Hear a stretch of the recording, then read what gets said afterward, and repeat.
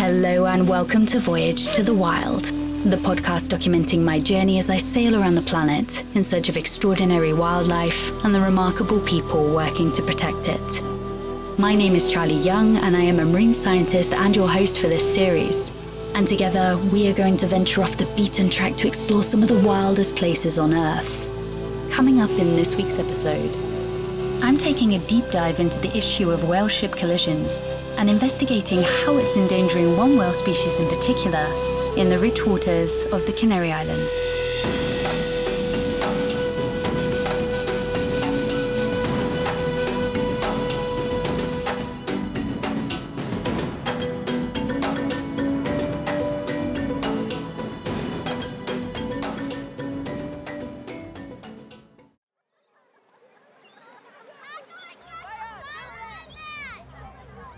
Stepping back onto land after a morning with the pilot whales is a bit of a culture shock. When you walk up the pontoon, you arrive in the epicenter of Las Americas, a mecca of tourism activity on the south coast of the island. Born from a tourist boom in the 70s and 80s, what was once a small fishing village has become a sprawling mess of hotels, high-rise apartments and shopping malls. This mess extends onto the ocean too, and on our way back to land I saw firsthand how the area becomes a playground for jet skis, paragliding speedboats and all-inclusive boat tours. When you see the scale of it, it's pretty baffling to think that this is allowed to happen.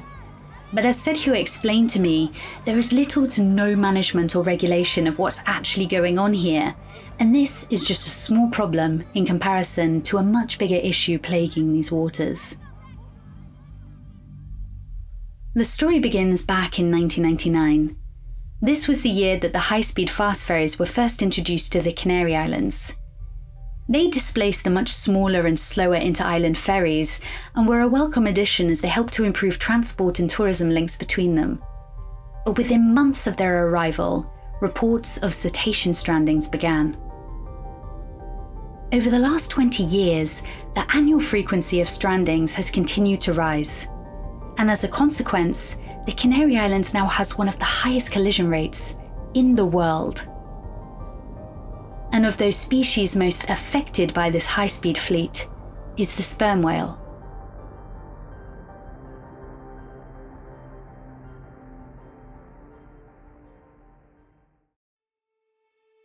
Similarly to pilot whales, sperm whales are animals of extremes. They dive deeper and longer than nearly every other type of whale and dolphin in the world, and spend the majority of their time foraging in the deep, dark ocean. There are around 240 individuals in the Canary Islands, mostly made up of females and juveniles. They live in the waters year-round, and so scientists believe it's an important breeding ground for these whales in the North Atlantic. When you look at the global picture, whale populations are still recovering from commercial whaling, which was banned in 1986. Sperm whales were heavily targeted during two peaks of whaling, in the 1840s and 1960s, and the impact of this industry on these whales was devastating. Their populations plummeted to a fraction of their pre-whaling size, and even though commercial hunting has ceased, in most countries, their populations are only slowly bouncing back. But that's not the case in the Canary Islands. Over the last 20 years, more than 80 cetaceans have collided with boats. And in recent years, there has been a significant upturn in collisions, coinciding with the introduction of new routes and an increase in daily sailings. In a recent paper, scientists explored whether the current population of sperm whales could sustain the current frequency of ship strike deaths caused by collisions. And the results were sobering. At the current rate of mortality, the whales are likely being killed faster than they are reproducing. To make matters worse, their research also found that some of the most critical areas used by sperm whales overlap with active shipping lanes, making the likelihood of collisions that much greater. Anchoring for a week outside the port of Los Cristianos, one of the busiest on the south coast of the island, I observed these ferries ploughing through the heart of Tenerasca from dawn until dusk. At times the traffic was so bad that there would be ferries lining up to enter port. And as I watched ferry after ferry come and go, a thought occurred to me. There really isn't any respite for the whales. In between the fast ferries and the hum of tourism traffic, it's a continuous bombardment of activity and noise. It was frustrating enough for me as a human, but for cetaceans, creatures that rely so heavily on sound for communication and feeding, I couldn't help but wonder, why are the whales still here? And it got me then asking the question, why don't the whales move out of the way of boats? Diving into the literature, it seems it's more complicated than it first appears. Some scientists believe that whales exposed to high levels of human-caused noise on a daily basis may be becoming habituated to it. On Instagram, I saw a possible example of this. A video posted by a local conservation association shows a fast ferry just narrowly missing a group of pilot whales logging at the surface, just off the south coast of Tenerife. It's a harrowing watch as you contemplate the fate of these dolphins had the ferry steered a few degrees higher. But what was most fascinating about this video is that despite the ferry moving fast and coming within meters of the group, they didn't move an inch. In fact, they didn't react at all.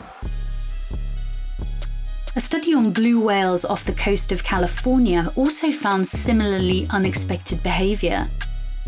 When a ship approached the whales, they didn't exhibit evasive diving or avoidance behaviour.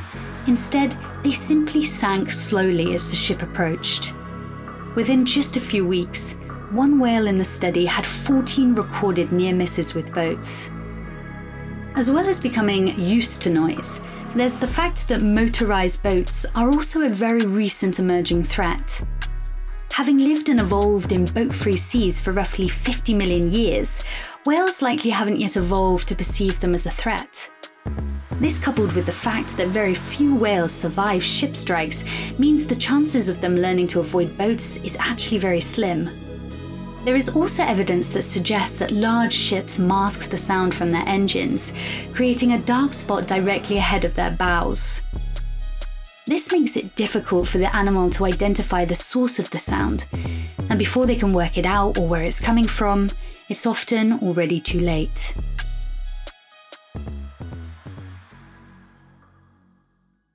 In August 2023, reports flooded in about a sperm whale that was hit by a Fred Olsen Express ferry as it was nearing the capital of Tenerife, Santa Cruz.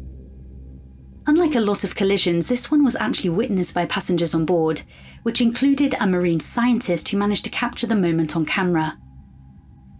Studying the photos, you can see the head of a sperm whale upright at the surface of the water.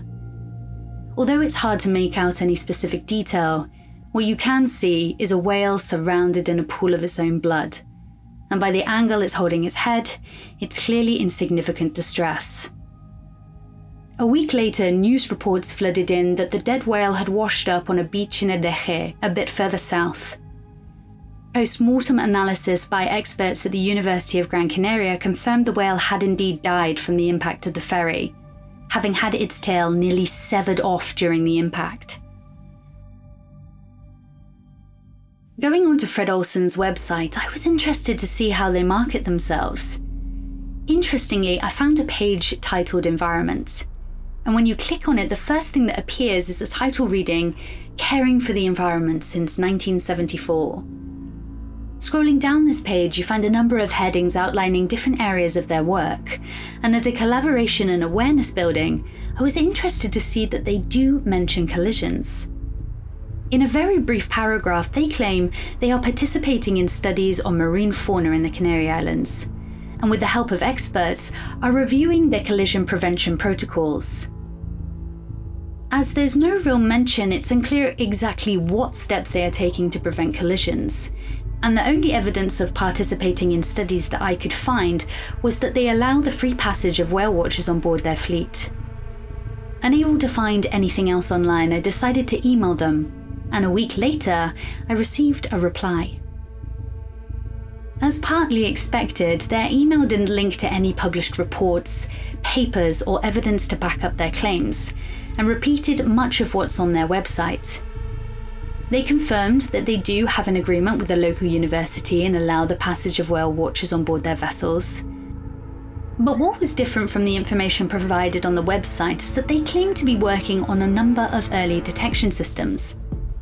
They also mentioned they are creating heat maps of whale hotspots based off their sightings, and training bridge staff as sighters, incorporating standardized dodge maneuver systems, warnings and alerts, alongside reducing their overall time spent sailing within Tenerasca, the special area of conservation known to be a cetacean hotspot. However, at no point did they mention reducing the speeds of their ferries, nor avoiding cetacean hotspots altogether. This is ironic because these are the two most important steps that scientists, including those that they claim to work with, have presented to them almost a decade ago. Recent expansions of their fleet also cast into doubt whether they are taking this issue seriously.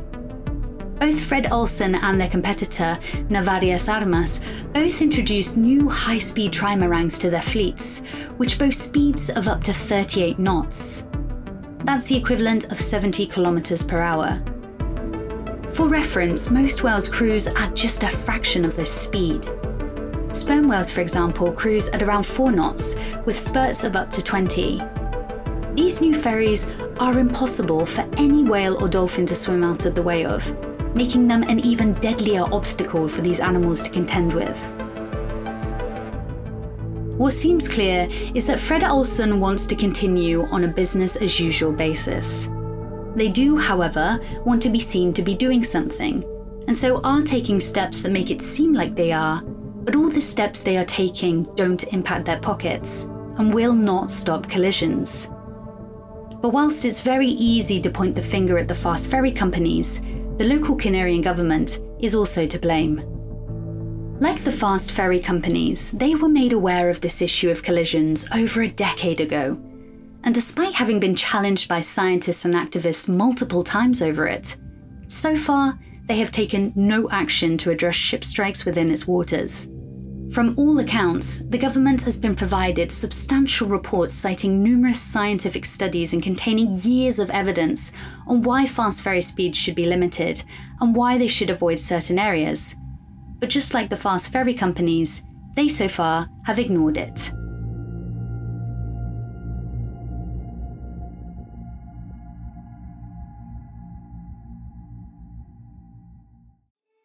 Whales play an extremely important role in maintaining the health of the ocean. They are ecosystem engineers, sitting at the top of the food web, helping to cycle nutrients and carbon from the light-filled surface to the deepest depths of the ocean. They also act as conveyor belts across entire ocean basins, bringing nutrients from their rich feeding grounds to their deficient breeding grounds, helping oceans to flourish. Their value to us as a species, as we attempt to right our wrongs, cannot be overlooked. Each great whale sequesters the equivalent of 33 tons of CO2 on average throughout their lifetime. When these giants sink into the deep ocean, they take this carbon with them, locking it away for millennia deep in ocean sediments. Per year, these whale falls contribute to the sequestration of 62,000 tons of carbon, the equivalent to around 2.8 million trees. As we look for ways to mitigate climate change, we must consider protecting whales as a fundamental part of that. Planet Earth needs a healthy ocean, and a healthy ocean needs whales. No whale death is remotely worth a fast ferry ride between islands.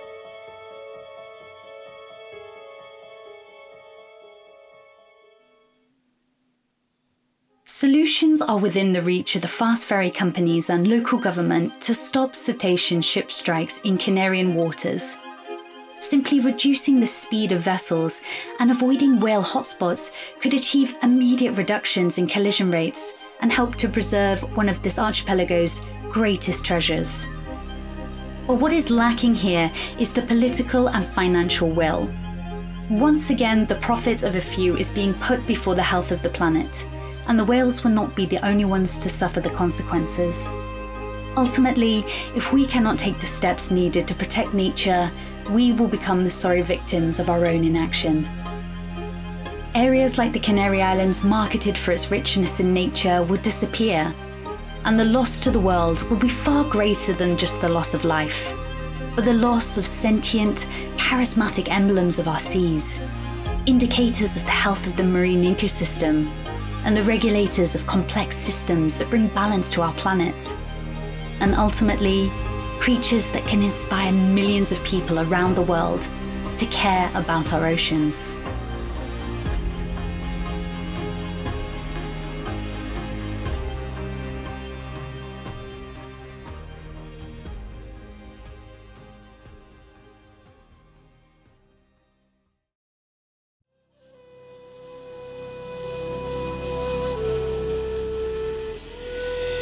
That's it for this week.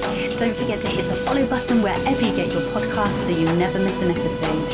And if you want to see more of the adventure, you can find me on Instagram. Just follow the link in the description below. And until next time, fair winds and smooth sailing.